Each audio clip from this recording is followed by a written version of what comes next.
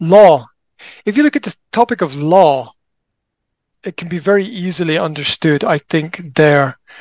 And I was trying to explain this to my son last week. I'll show you something, actually, because it's here. There are these cards, yeah? Mm-hmm. And each card is a court case. It's Mm-hmm. a situation in court. And so you read the card and people have to guess what the judge's decision was. Mm-hmm. And if you get it right, you get points, and if you get it wrong, you don't get any points. Mm-hmm. Yeah. And the idea of using this from, and I think it's very interesting. I discovered this game and I was like, this is kind of interesting because first of all, it gets people talking and it gets people thinking as well Mm-hmm. about positives and negatives and situations. And for me, it's very interesting from the first thing that's really interesting is that everybody has a different opinion about something, and everybody Mm-hmm. makes it. And the, the first thing to understand from that is that every judge, no matter who you are, no matter where you are, every judge is going to make a different decision. So that the quality of the verdict or the decision depends on the quality of the judge. Mm-hmm. And that's individual. Depends on individual people, which is where human society falls apart because God is the only person who can really truly judge. People can't Mm-hmm. judge very well at all and are, full of error and mistakes. Um, anyway, the point I was making was about the law. Now, there's two ways to judge. There's Roman law and common law. There's two different kinds of law. There's Roman law and common law. Mm-hmm. And Roman law is, let's say, I would describe this as Slovak law, right? Where there are rules. Mm-hmm. And if there is a rule, you must follow the rule. And if there is not a rule, you don't have to follow the rule. This is this this is the law. This is Roman law. This is the law of a non-thinking culture. A non-thinking culture. Mm-hmm. Because you don't think. You just read and react. You don't Mm-hmm. think. Yeah?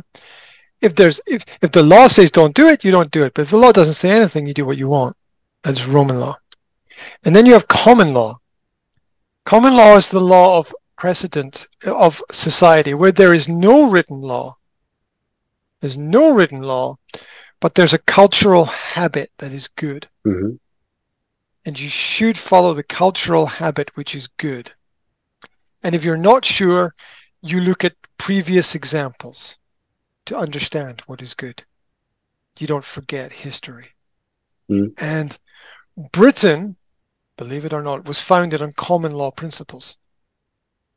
This idea that there is a moral, original truth or goodness, and that we should all follow that. Whereas Roman law is a much more ethical principle, and your ethics change depending upon where you live, the environment, the people, the culture, the religion, whatever that is there.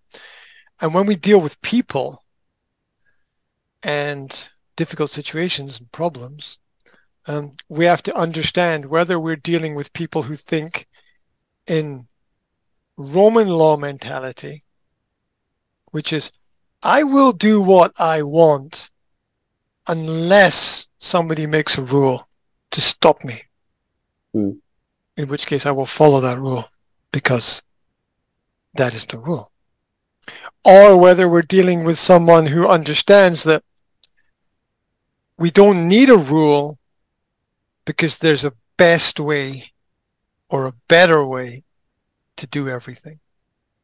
And I can see the difference between the right and the wrong and the good and the bad.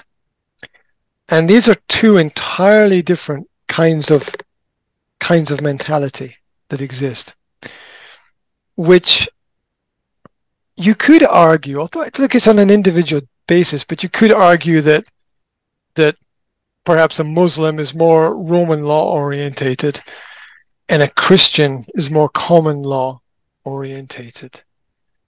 And it doesn't mean that a person is good or bad. It just means that they have a different method of looking at things and dealing with things. And when we understand how people think, we can communicate better with them, and we can perhaps persuade them to follow a certain principle, or we can persuade them that something is the right thing to do if we need to do that. But it all comes down to the fact that we all have to deal with problems, and all problems are people problems. All problems are people problems. It doesn't matter who, where, what, why, when you are. All problems are people problems. Even if you have a product problem, it's a people problem. Because, the originator of the product is people. It all comes from the minds and the hands of people. Which is also why a lot of people think that when we get rid of the people, there will be less problems. But it doesn't work like that, because it would be the people who got rid of the people. We can't escape the fact that all problems are people problems. So it's interesting to look at the different mindsets and the different ideas and try to understand them, and maybe also try to realize that doing the right thing doesn't make you a good person in everybody's eyes. Yeah, because people have different opinions about that. So anyway, I have empathy for the problem of living with neighbors who make a lot of noise because they have to fix, repair, update, upgrade things, and you hope that there's noise for a week and then peace for a year, right? You sort of hope that that's the way that things work out. Anyway,